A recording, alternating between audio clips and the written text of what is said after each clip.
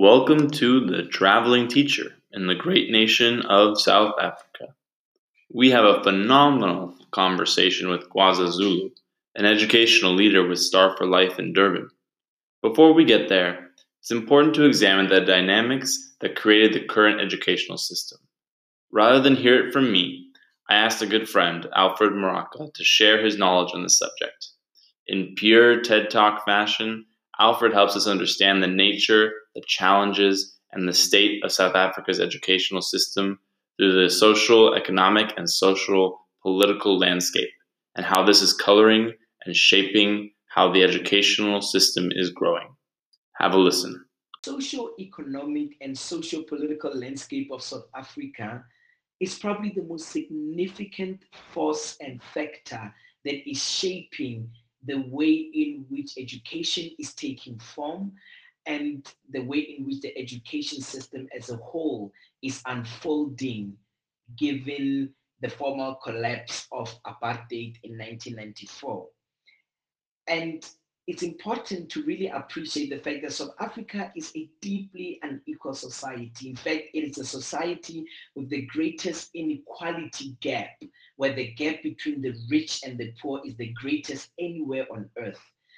And because of our history of colonialism and apartheid, there continues to be deep structural and systemic inequalities that spill over and that shape every facet of South African life, with education also being such a facet. And this also shapes the nature in which education is accessed. It also shapes when such education is accessed, how it is deployed in the classroom, and what form it takes. And I think that there's a number of vantage points from which we can look at this. The first one relates to the classroom. Many of these pupils who come into the classroom are coming from deeply impoverished societies and communities. They often come from homes that are violent. They often come from homes that are unable to provide an environment that is conducive to learning and that is conducive to overall well-being of the child.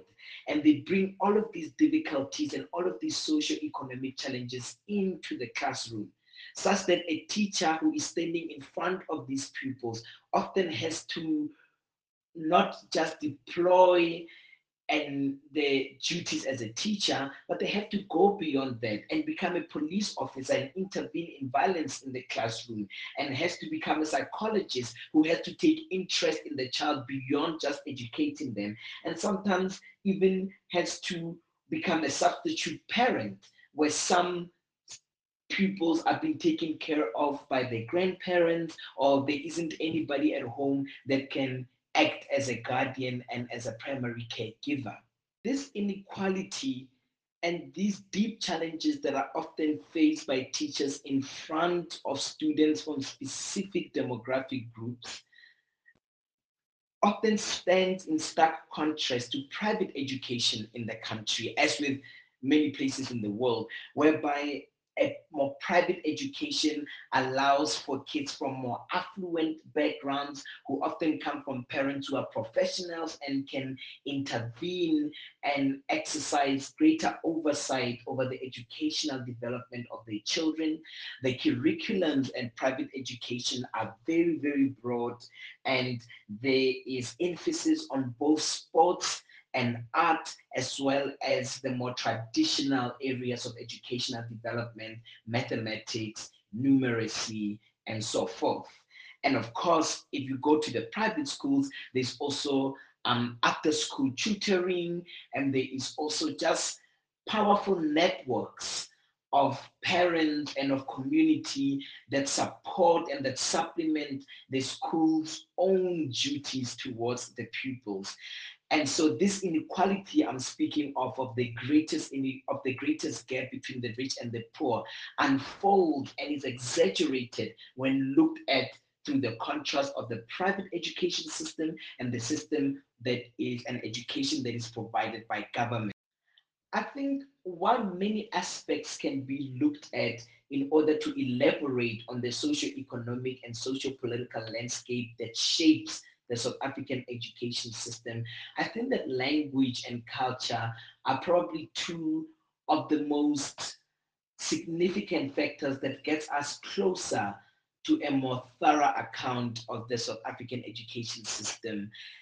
And the language one is particularly interesting because South Africa was colonized by the British. So one's use of the English language, one's proficiency and one's mastery over the English language is often what determines one's overall experience within the education system. English remains the primary medium of instruction across South African schools, and in fact, it's the only medium of instruction that you can access higher education in. So, very early on in the education system, the affirmation of students' minds and the development of their curiosities and their passion for education often hinges on their ability to use English effectively. And of course, like learning the piano, there's nothing wrong with learning a language, but when that language is tethered to a colonial history, and when that language over indigenous language determines how one is likely to succeed within the education system, then it repeats a pattern, a historical pattern of one's quality of life and one's educational affirmation being dependent upon the use of the colonial tongue. And this then touches and brings us also to the aspect of culture. One of the big things in South African culture is the idea that perhaps Black people who have had access to better education are somewhat better than Black people who haven't had access to good education. The derogatory term of coconut is often used, to give the impression that while one is Black inside, one is white internally. And of course, in order to make a Black person white internally, you have to instill a particular white culture in them. Norms, standards, sensibilities, political opinions that are largely shaped and given form through one's educational journey are often shaped by educational environment that is largely hinges on English both as a language and English as a culture. And I think that this then gives more momentum and shapes from the educational perspective the larger societal, socio-economic, and socio-political landscape of South Africa. Of course, one could go deeper into this and explore it more, but I think just this initial blush and this tangential explanation of it, I think suffices in showing at least where the stress points are in the education system that give content to the claim that the socio-economic and socio-political landscape of the nation largely determines and influences how education unfolds and how education is deployed in the nation. I think in giving a technical account of the structure of the South African education system, one would have to at least do it for purposes of highlighting specific things. For instance, I think it is crucial that one distinguishes between private education and public education. Private education in South Africa, for the most part, mirrors private education anywhere in the world. But what is significant about this distinction and links into the discussion about the socio-economic and socio-political landscape of the country is that the majority of people who can afford to go to private school are white kids. And because of this, in spite of the formal collapse of racial structures as determining who has political and cultural power in the country, white kids being able to get the more superior education at higher rate almost always means that they will be able to form powerful networks and they will be able to constitute the professional class of the country and perpetuate inequality that begins at the level of access to education. And then a discussion of the more public side of education in South Africa must be understood on the level of a spectrum, whereby on the one side of the spectrum, you have the more impoverished schools that are fully controlled by the government, in which pupils often are not forced and are not compelled to pay school fees. And there are also like socioeconomic programs like feeding schemes, free stationery, and so forth. And then on the other side of the spectrum of public education, you have schools that were former public schools for white people during apartheid.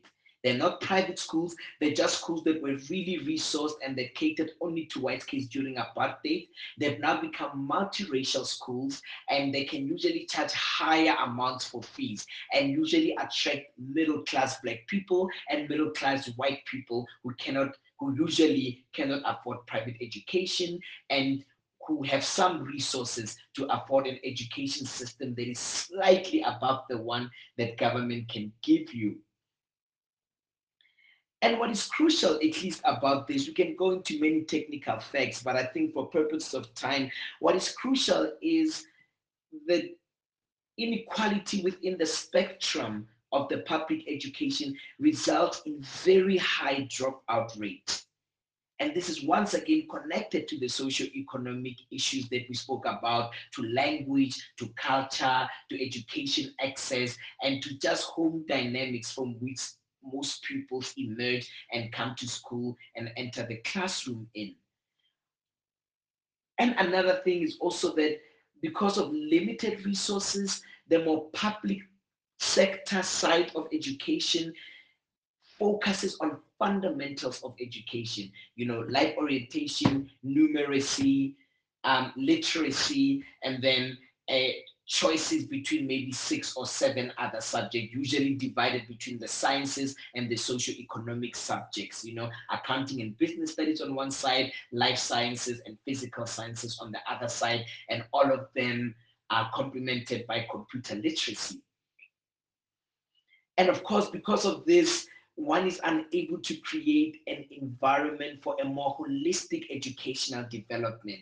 And students who, for instance, whose way of thinking or whose natural attributes are not in line with the more traditional model of schooling can find themselves not being able to successfully complete schooling either at primary school level or even at high school level. Um, and this often influences the kind of dynamics that happen in in public sector schools. When one thinks about the future of the education system in South Africa, and when one thinks about milestones and new frontiers that are yet to be reached in terms of education in South Africa, then very interesting debates emerge out of that. One such debates have been what we hold as the definition of education, given the multicultural nature of South Africa, given the indigenous life and indigenous knowledge that is equally as important as formal education.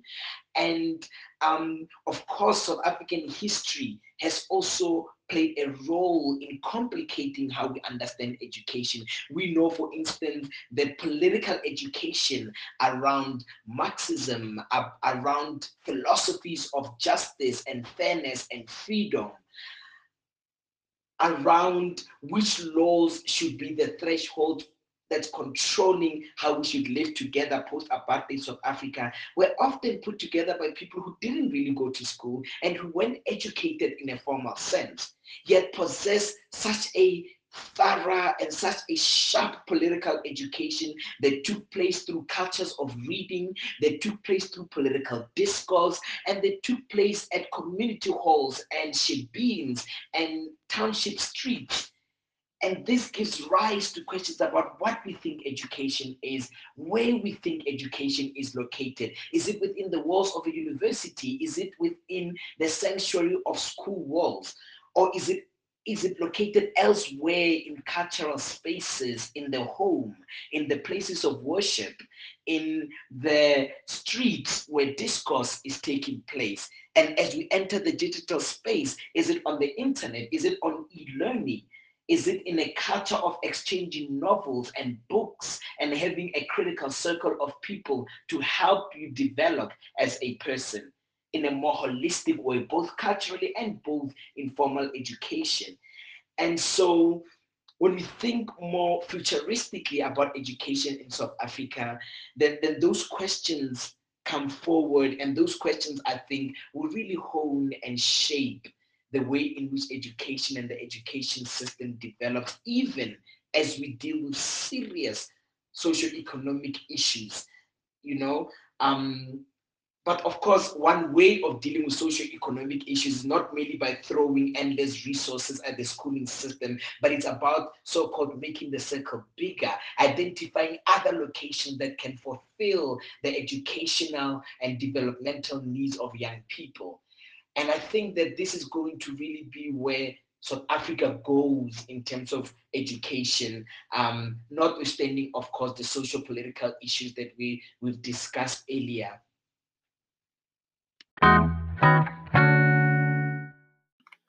Thank you, Alfred. Now, that is some comprehensive information right there, and there's a lot more that you can learn. But for that, let's dive into our conversation today with Gwaza Zulu and really get to the heart of empowering our students and our teachers. Enjoy.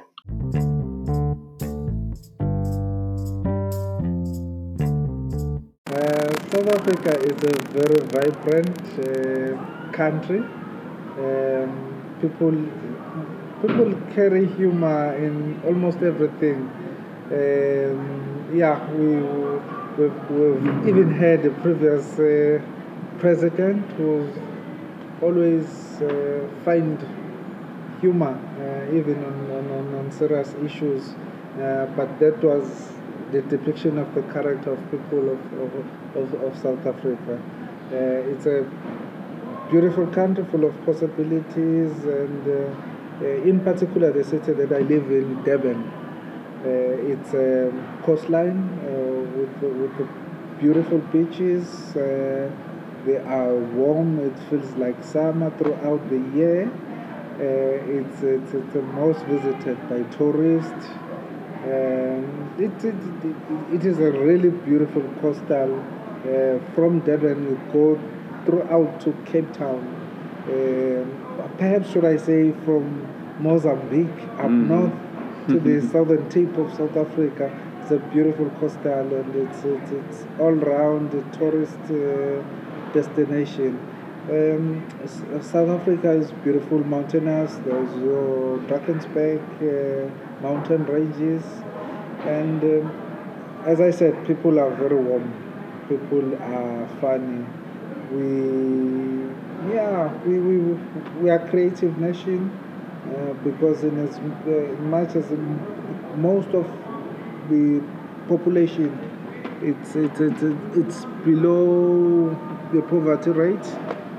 But we make means in terms of getting forward, getting along, and providing for our families. In a nutshell, it's a beautiful country. It's a country full of resilient spirits. I can really attest to that too, especially this being here for the past 3 weeks and really engaging with so many wonderful people. And in fact, actually, the past 2 days, I've had complete strangers just come up with me and hold my hand and talk with me about who I am, what they love about South Africa. And so again, that warmth and the beauty of this place is very apparent, and so I definitely recommend more people coming in and visiting. Well, I think what you're doing in South Africa for education is quite remarkable, and so I'd love to talk to you about that today. Can you tell us a little bit about what you do, what your position is, and the organization you work for? Okay. I work for a not-for-profit organization. It's called Star for Life. This has been a project since 2005 that it works to support high school learners, or should I just say young people, because the project is working in the primary high schools, which is the ages in the range of 12 years to 15 years, and as well as in high schools, which is a range of 12 years to 19 years old. But the support that we provide in high schools as an organization, we bring in life skills interventions. They are centered around giving psychosocial support, which is counseling, which is most needed by our young people who are coming from difficult conditions at homes, from the community. Some are coming from families that have no parent. We refer to them as child-headed homes. So they lack role modeling, they lack aspirations, and they are less inspired in terms of seeing the brighter future, working towards achieving the goals, their life aspirations. So Star for Life comes in as a social partner to the Department of Education, to the assigned schools. There will be a life skills coach who will be giving coaching and counseling to these young kids on an individual basis or on a group basis, depending what is the presenting case. If it's an individual case, then they will come. Most of these cases revolve around the issues that I've mentioned, that kids are coming from poor families, and there are social cultural issues, socio-economic issues that they need to be addressed just before they can fully pay 100% concentration on their studies at school. Because if they are not, those needs are not met, it means they can't really pay full attention to their academic studies. So hence the Star for Life life skills coaches, that's part of the role that they do. We do this by having 2 mass learners workshops. It's just a platform where each grade, since there are grade 8 to grade 12 in each high school, each grade would be having a session, a mass session on a prepared particular topic. The first one we normally do, we call it the dreams are possible, dreams can be fulfilled. That's what we call. It's just to want to inspire our young people that they must have life dreams. If they have life dreams, that will be a source of inspiration and guidance to, as I behave, as I carry myself forward. This is the ultimate goal that I'm working towards. So there are other sets of these learner workshops, but they are there to inspire them in that space. Then we do some follow-ups and classroom sessions. We do interactive sessions with the approach of edutainment. We just want to engage our youngsters in a manner that is slightly different from teachers, what they do when they come in with curriculum content.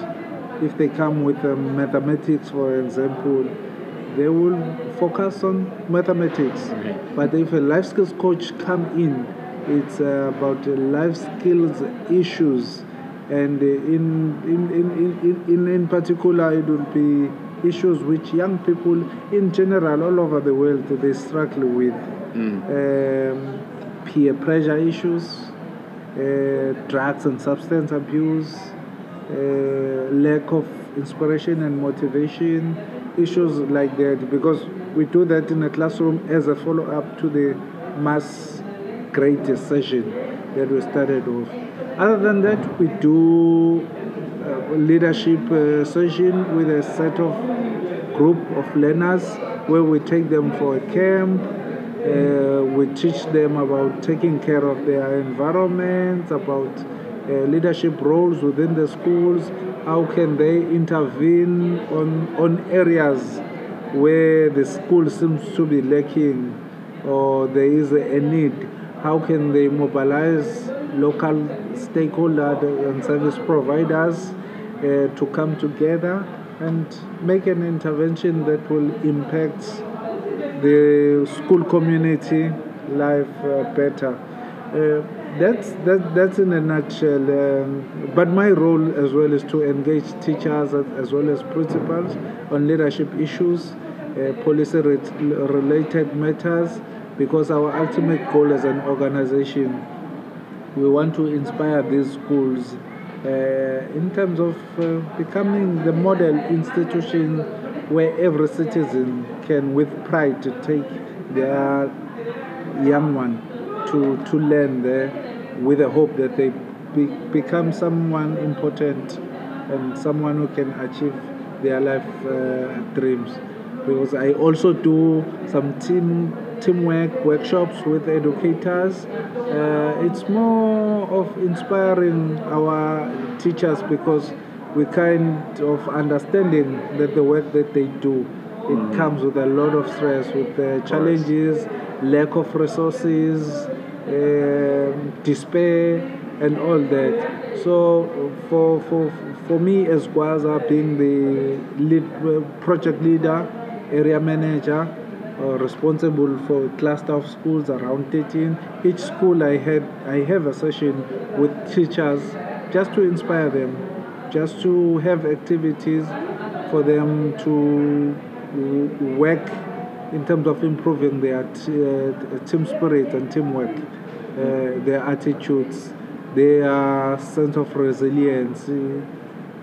Yeah. That's so important. And there's so many amazing facets in that. I'd love to break that down a little bit. And I think we can start with teachers. I know I'm a teacher, and I think oftentimes we have these like professional development sessions that we find not to be very useful. And I'm curious, right? There's like I think a lot of things that we can implement as professional development that could be really supportive of the students and the teachers' development. And so can you give an example of a specific type of activity or lesson that you lead with the teachers that they can then go into their schools and implement? Yes. The first one, it's similar to what we do with the learners, because as teachers, we know there are the figures who are role models. We want to touch base in terms of where they are as adults. Do they still have life dreams? Do they still want to grow and develop better? So yes. That session, it speaks to an individual to say, what are your aspirations?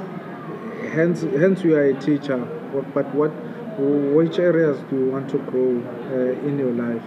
So that as you pursue that, you become a source of inspiration to your learners. Because you speak of a lived experience, you speak of something you are engaged with yourself. It's not just a theory that because I'm a teacher, I should be telling kids about this, but you are experiencing it yourself, you are pursuing your life dreams yourself, so you speak life to them, you speak practicality to them. That is one aspect of the teacher development. The recent one that we've just did, it speaks of group dynamics, in as much as it starts centered off on an individual basis. We speak about having your true north, that even now you still as a teacher still have to have a direction where you are going as a person. Which areas in yourself that you want to develop, understanding that even you can be a group of teachers in a school, but there will always be different opinions. We use the metaphor of campus because there will be an exercise where we say they must close off their eyes. And as their eyes are closed, each person must point to a direction where he or she believes that the true north is at. So as they do that, they point at different points. Then when they open their eyes, they realize that, each person has a different understanding where the true north is. They justify as they like, why did I point this direction, why did I point that direction? But that shows that even within the teacher's body, we have different opinions, we have different backgrounds, we were socialized differently, we have different directions that we want to take in life, we have different opinions in terms of how things should be done. Then we take it from there to say, then in life we should be establishing systems which we know that they become the source of authority. For an example, in that exercise, we bring in the compass to say, when we speak of geographical directions, there is only one instrument which is reliable. It's a compass. So that applies as well in our working environment. There will be systems which we agreed upon that this is how things should be done, compared to everyone having his different opinion and direction. So that's what we want to bring practically.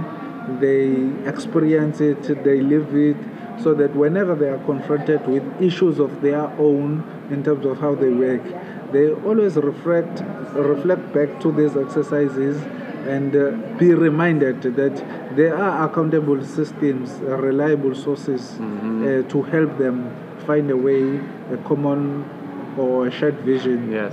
Yeah. So that is one exercise. It also touches on behavior. Of course.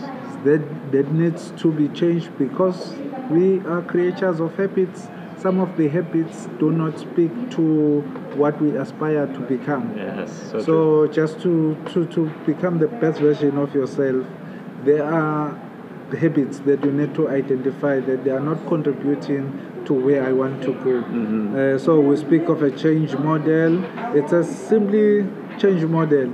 It's things that needs to be stopped, things that needs to be started, things that need to be continuously nurtured.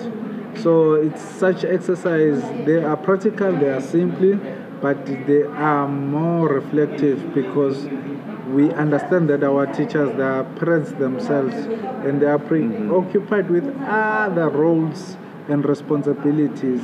So to bring this during their school hours and schoolwork as a capacity development, it makes them really reflect. Absolutely. And I know it's summer break, but if there's any chance that I could be part of one of those sessions, that sounds amazing. I think because you're really empowering the teacher to see themselves and their community of teachers right in a different light. And I think that is a very important resource to be able to provide for those teachers so that then they can go back to the schools and really lead with that kind of that knowledge. And so I guess like pushing that into the schools, I'm curious about how, like, you mentioned entertainment as being a big form of engaging with students.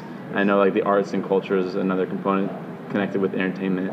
And so what are some specific activities that the organization is working on with students to engage them in the work and the knowledge of these different social challenges that they're facing? And maybe you can talk about a specific activity that they do to kind of implement that.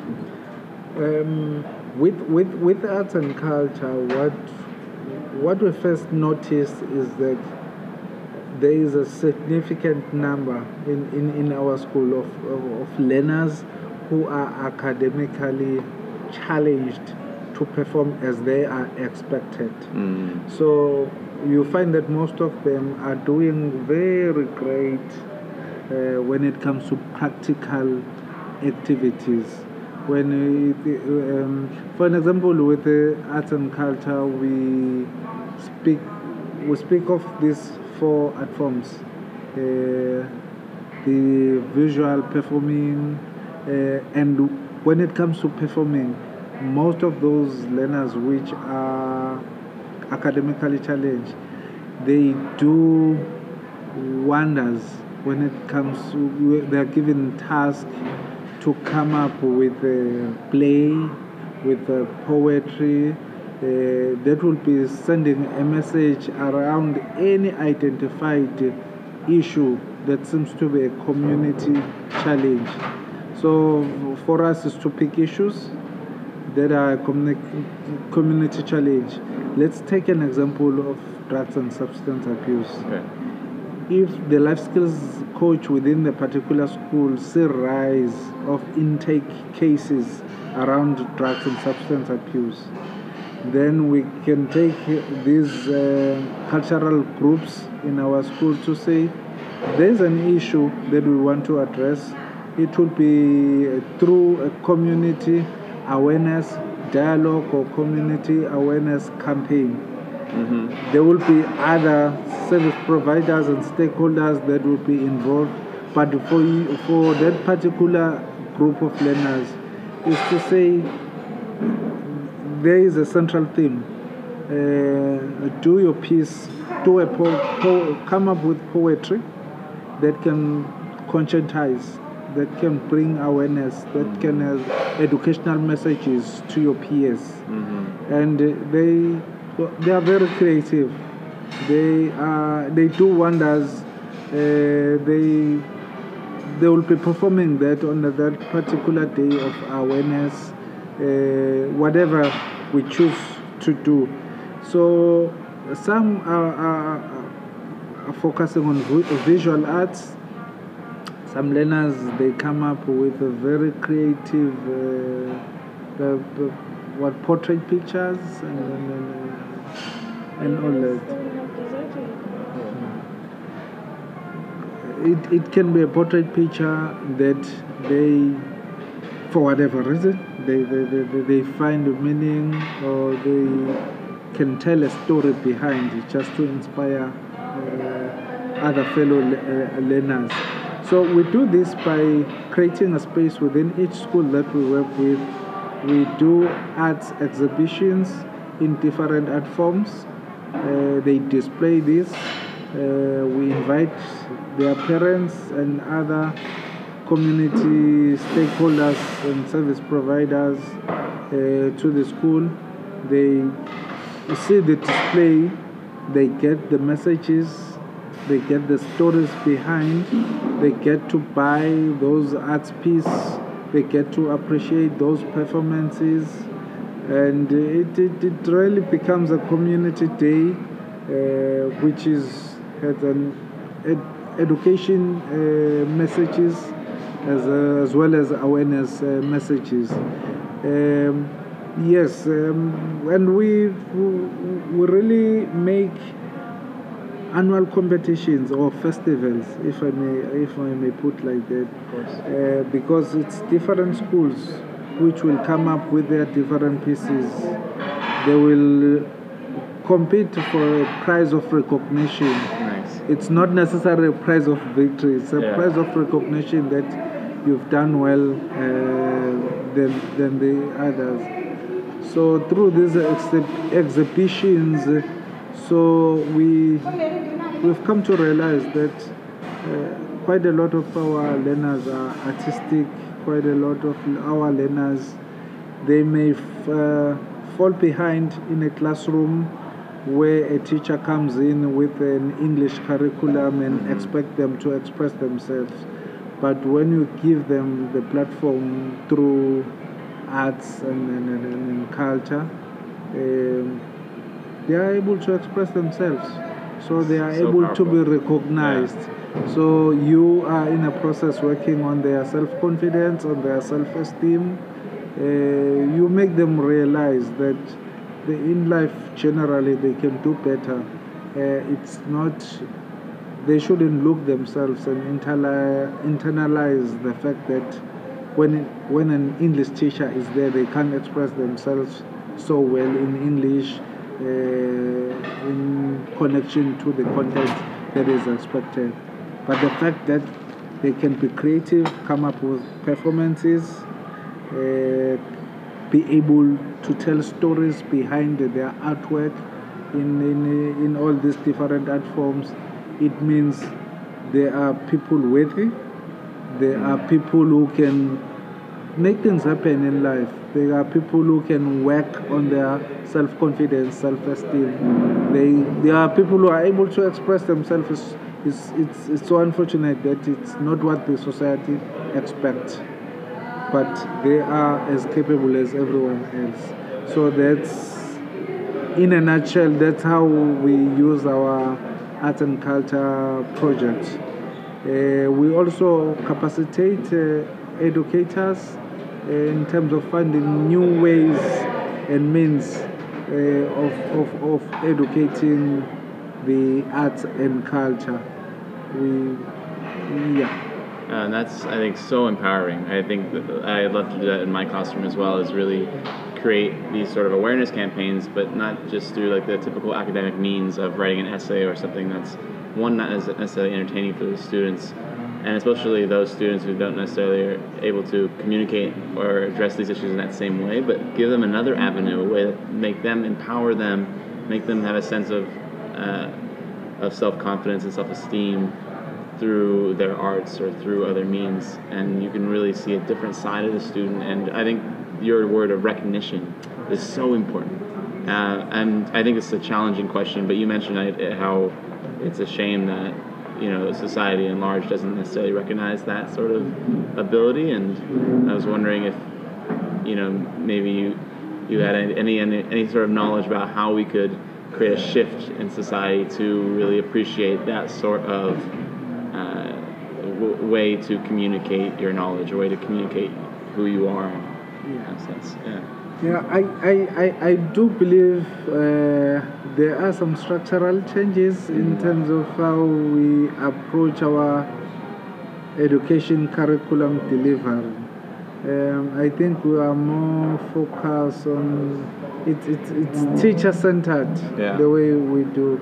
It's the teacher comes with knowledge base and comes with expectations that as I teach my students, my learners, these are the outcomes that are expected, so that they can be graded or rated to be competent in this, which is working to some extent, but it's failing a whole lot of other young people, other learners, other students. Because I think if it's more focus on, it's diverse. We recognize those with limited challenges in terms of adapting to this current system. We bring in these practical exercises to class. We try to associate them with their passions and interests, capabilities. I think we can get the best out of them while they're still young, perhaps at the primary age. And if you make them to do these activities, these physical or these practical activities, I think we'll gain their confidence, we'll gain, at least we'll have an idea of where their passions lie. Then we can work from that point. From that point in, because it's a point where we've realized the potential, we've realized that they are resourceful in this space. Yes. So to influence the young people in that way, I'm really not having a clear-cut way. I think you said a lot of key things, though, right? It's an assets-based approach. You're seeing what the students are capable of, and how and really addressing them and focusing on that sort of thing to empower them on their skills that they are really capable of. And it's really student-centered rather than being teacher-centered. That's so general, right? Student-centered, you're really focusing on the individual child, and rather than just doing a blanket kind of, these are the outcomes I expect. So no, you're addressing the individual students and helping them grow from where they are. Precisely, Chris. Precisely, it's asset-based. it's asset-based approach. It's student-centered. It's I think when we can build more from that, Yeah. we can win, because at the primary stage or stage of their education, it's really not about the scores. For me, it's not really about the scores. It's about getting an individual to acknowledge himself or herself, to say, I'm capable, I'm worthy, So important. I'm creative, Yes. I'm driven by passion. Preach. I can make things happen. So from that space, then you can build a person academically, that the conventional way we do teaching. Then we can come up at high school with that conventional way. At least the basics, the confidence, the esteem has been built very strongly, because they know. It's so crucial to every other aspect of life and learning, Yes. right? When you have those students who feel confident, have that social emotional ability to regulate their emotions and to understand what who they are, right? Then you can really grow from there. And you mentioned the primary schools. I'm wondering how, a majority of your sessions are working with the high schools right now. I'm curious, like, how you're hoping to work more with the primary schools. With the primary school, it is kind of a similar program, but we try to adapt it. For an example, we have a mascot which we called Jabulani, Star Jabulani. Mascot is a storyteller. Because young kids, young students, young learners, they love to listen to stories. They learn better when you give them stories. So that is one example. But we also provide the counseling, because at that age already, they are faced with serious social challenges like rape. There are cases of rape. There are cases where they go to school probably the whole week without having anything to eat from home. So the program is just to accommodate them. It's just to give them the social support in school. So it's primarily that counseling. It's primarily bringing in the element that they can associate with the mascot, Star Jabulani. It gets to be funny. It gets to be engaging. It's what they relate at that age. We do some leadership camps for those that we trained at that stage to take leadership roles, but it's not again about them as a group. It's about them coming back to mobilize their peers, their young peers, to make sure that whatever challenges or gaps that exist in the school environment, they initiate some activities to address them. So we believe if we catch them at the primary age, to be able to identify gaps themselves, to be able to initiate interventions themselves. So we are giving them right basics to be able to be responsible citizens, to be activists, to be community interveners, activators, but it's to take responsibility, is to experience leadership rather than being told leadership is that, leadership is that and that and that. No, here we just want them to mobilize among themselves, take initiatives, and be able to see projects through from the inception to the final stage. And you're giving them the access to create ownership over those changes, and that's very powerful. God, it's been wonderful really learning so much about you and what you're doing. And I think just to finish off, I'd love to hear like where your hopes are for the next 5-10 years. What are some key things that you'd like to see change or improved upon for the? And it doesn't have to be just for your schools, but maybe the larger sense of education in South Africa. Our education in South Africa, there must be an improvement in terms of how we support our teachers, our educators. There must be a lot of what are called employment wellness practitioners, because teachers are working in a very challenging environment, demanding environment.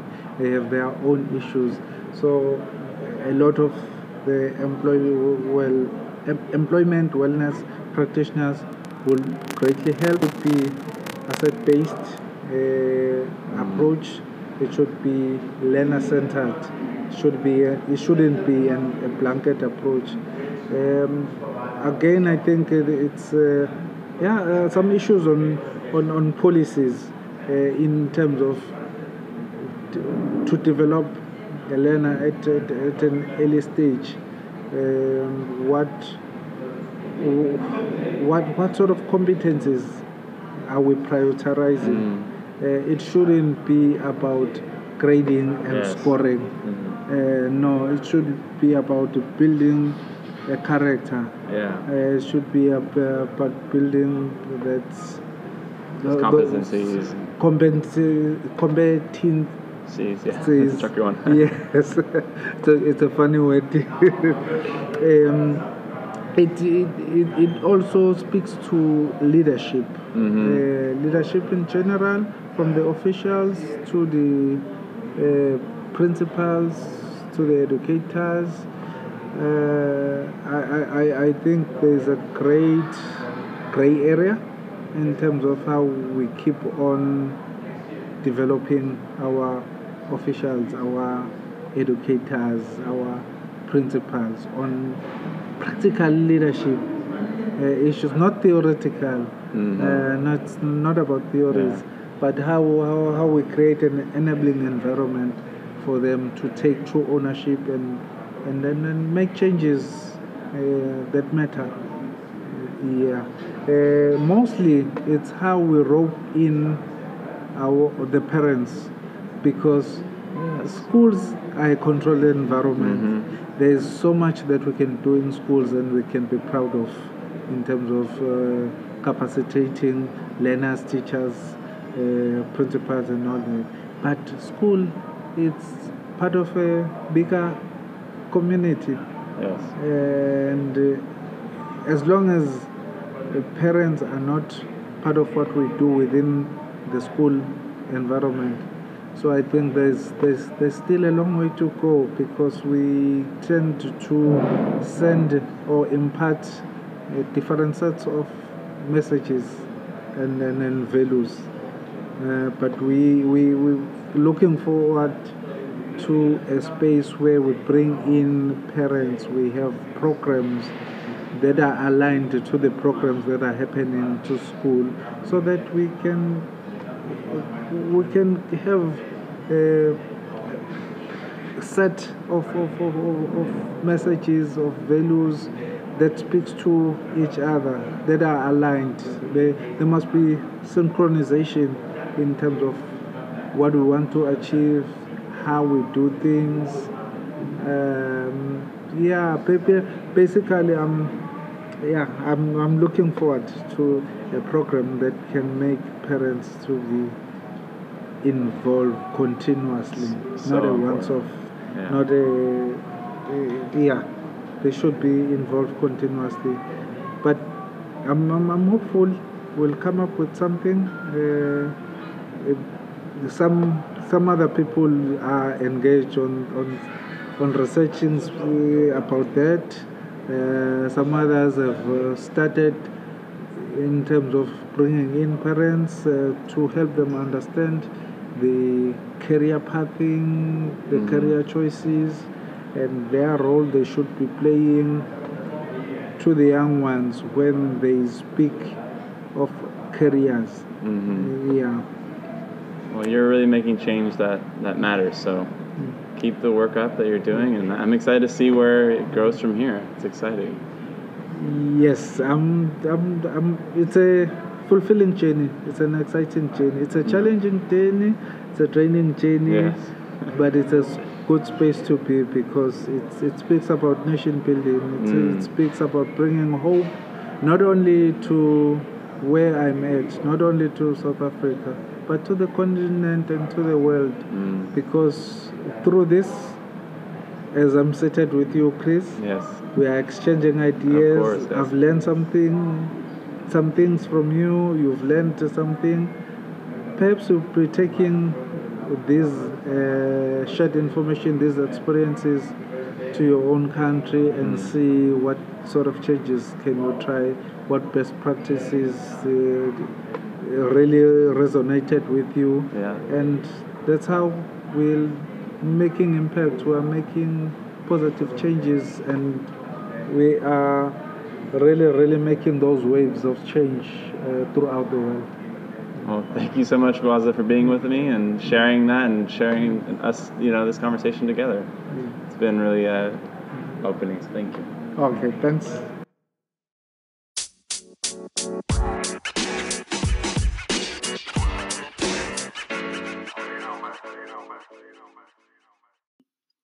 What a phenomenal hour of learning. I really want to thank Alfred and Gwaza for taking the time to really share with us their knowledge and expertise. I certainly learned so much, and I really want to pull a couple key concepts that Gwaza highlighted. One was empowering teachers to see themselves and their communities in a different light. A second one was to create platforms to be creative and use culture to develop a sense of confidence and self-worth. And for students and teachers to recognize themselves as capable, worthy, creative, and driven by passion. Those are things that all of us can really recognize in ourselves as we are going through our day to day. I've had a phenomenal time in South Africa and really want to thank the Hassin family. Liana is a sister to me and the godfather to her incredible baby Leia. And this was just a phenomenal experience to be able to really see this great country of South Africa and through Alfred and Gwaza learn about the education system. I hope you all enjoyed this podcast today. Like me on social media and wherever you're listening. And as always, have a phenomenal day. Class dismissed.